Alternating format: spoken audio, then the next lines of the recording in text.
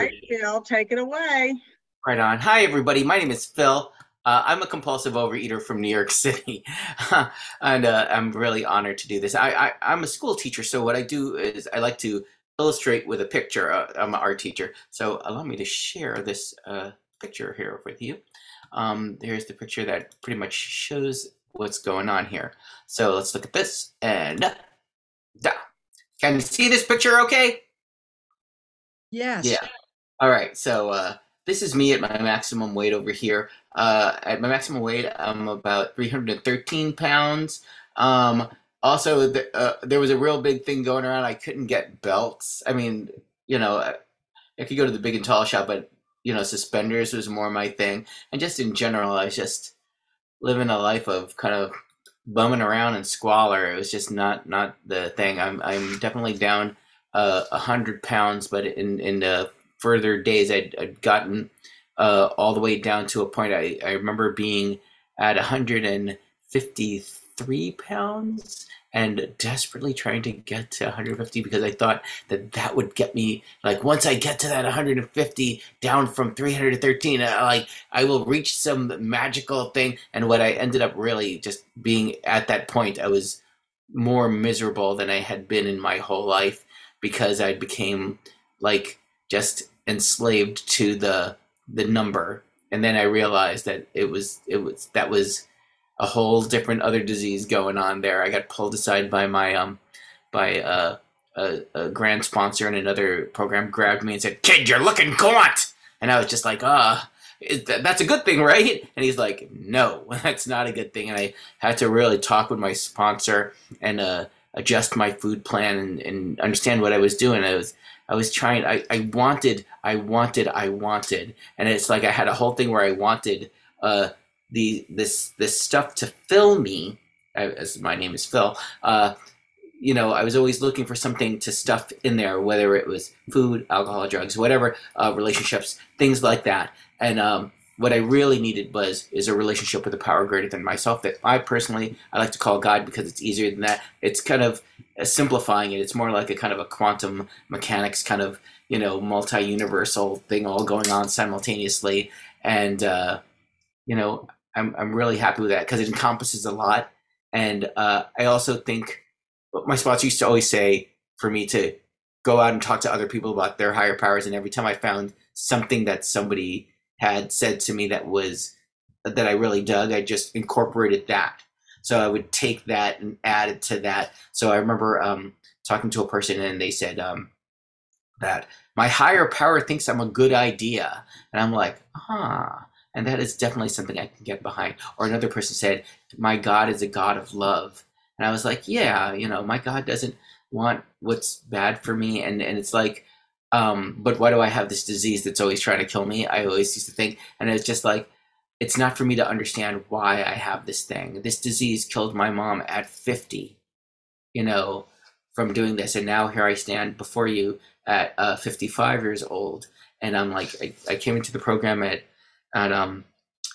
40. And I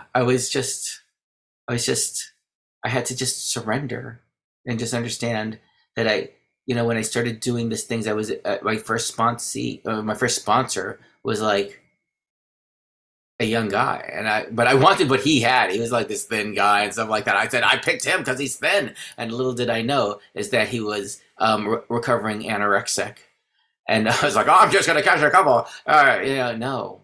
And my sponsor was really quick to explain, it's our disease is very similar because we always mess with food, and we're always like a slave to our weight, and we're always like driving ourselves crazy over these things. And it was just like, all right. He always used to say breathe all the time. Stop, breathe. So let me stop here for a second. Breathe.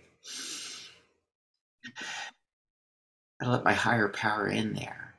You know, always surrender constantly, constantly. This is always a constant battle of surrendering.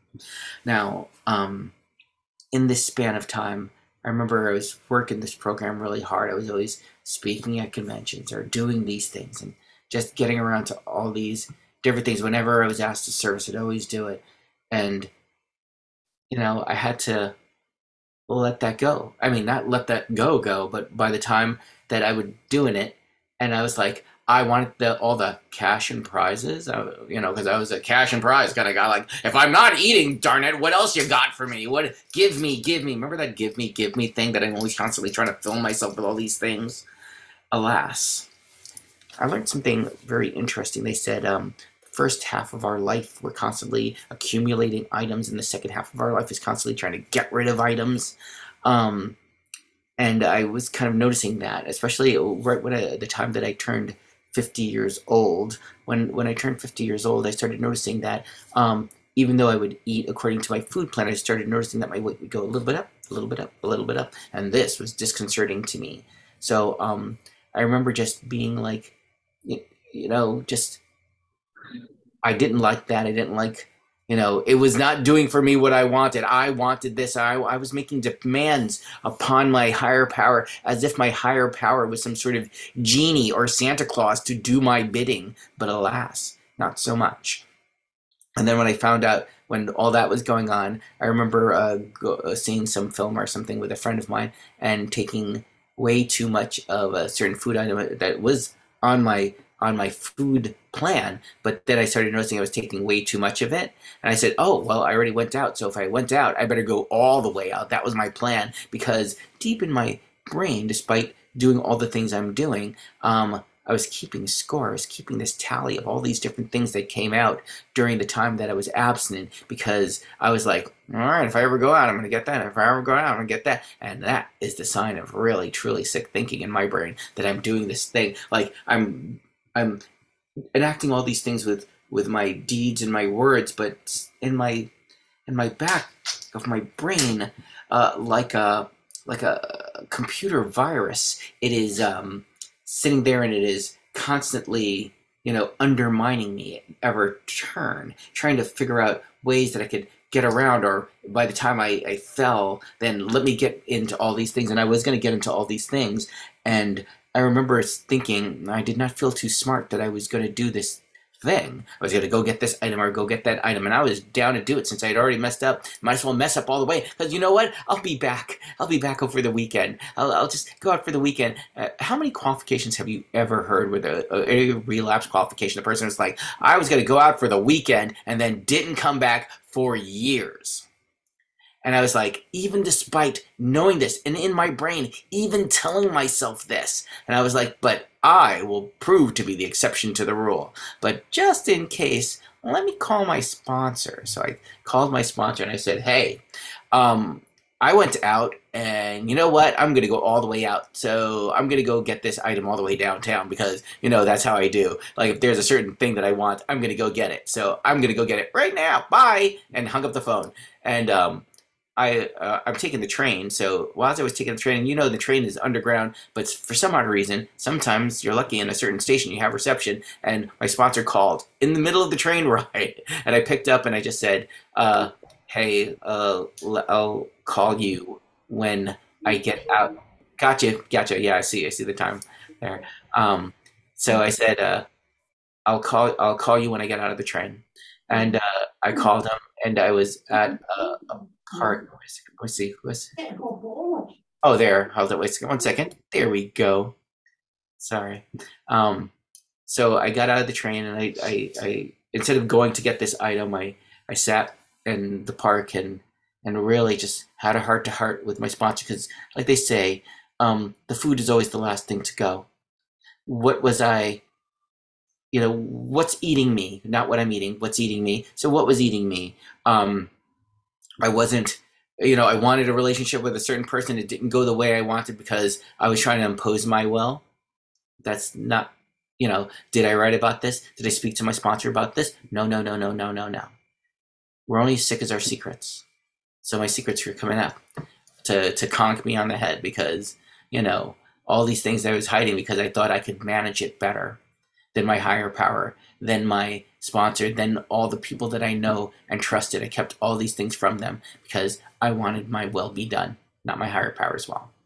So, with knowing that, I was able to talk to my sponsor about that, pray about that, and commit again to recommit to my abstinence and say, you know what, I'm going to go get an abstinent meal and have that be the end of that and go back home. And it did. So to be able to do that day after day, so far I think it's been, I think October 25th. It is 2 years of that. But I tell you, I thought I had all these years. I was like, yeah, amassing all these things. But you know what? It all just boils down to days and moments and meals. Just staying abstinent, one thing at a time, doing the thing, taking the next right action. They're always like, yeah, take the next right action. They weren't just kidding about that. The reason that these things are said over and over again is because, yeah, they really work. This is serious stuff. Now, there is some other points that I wanted to say, some other things that I've been doing to stay abstinent. Definitely loving a lot of things that the other qualifiers were talking about, because I, too, doing work with sponsees, getting pulled into work with intergroup and things like that is like things that I was like, you know what, I'm just too busy for that.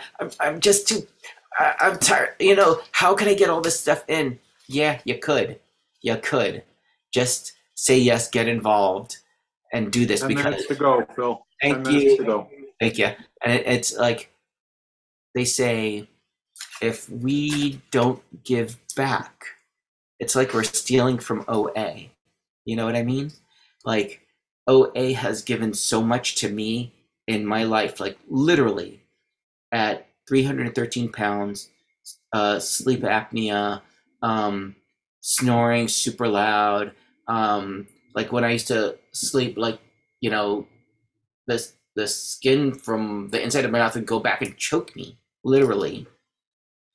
And to go through these things, and OA has helped me so much, helped me be able to be sane enough to get into relationships, sane enough to be able to get out of relationships okay, and not,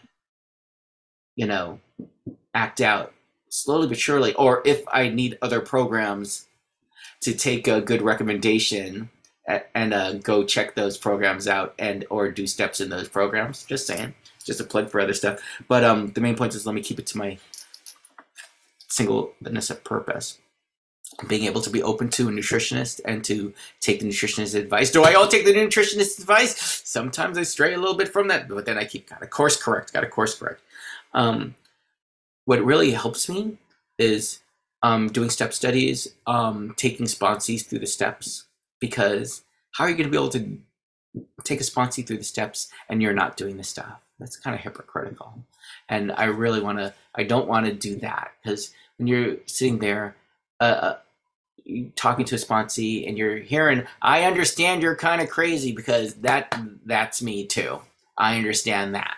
And to be able to talk about those things, it really helps. I stay away from a lot of my old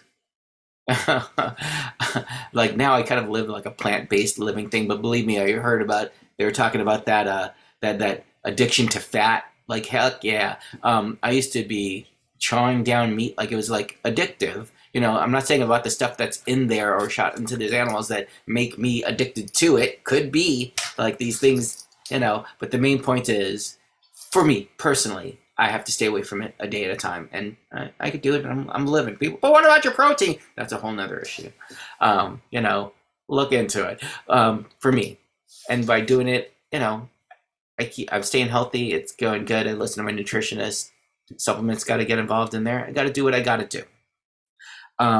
It's all about doing the work and being open, being honest, and being willing to do this work. To listen to the advice of a sponsor, because every time my sponsor is always like, you should do this thing. And when I don't do it, he's always like, how's that working for you? Oh, I hate when he says that. But you know what? Every time he says that, he's right. You're right. You should do this thing. I'm just saying, you might want to do it. It worked for me. Sharing his experience, strength and hope, and always right every time. But it's like I could avoid the pain by just doing the thing, but of course I'm hard-headed. I got to go through it myself. I got to give it a try myself, because I won't be able to do this thing unless I do it myself. Got to learn. Sometimes I got to learn the hard way.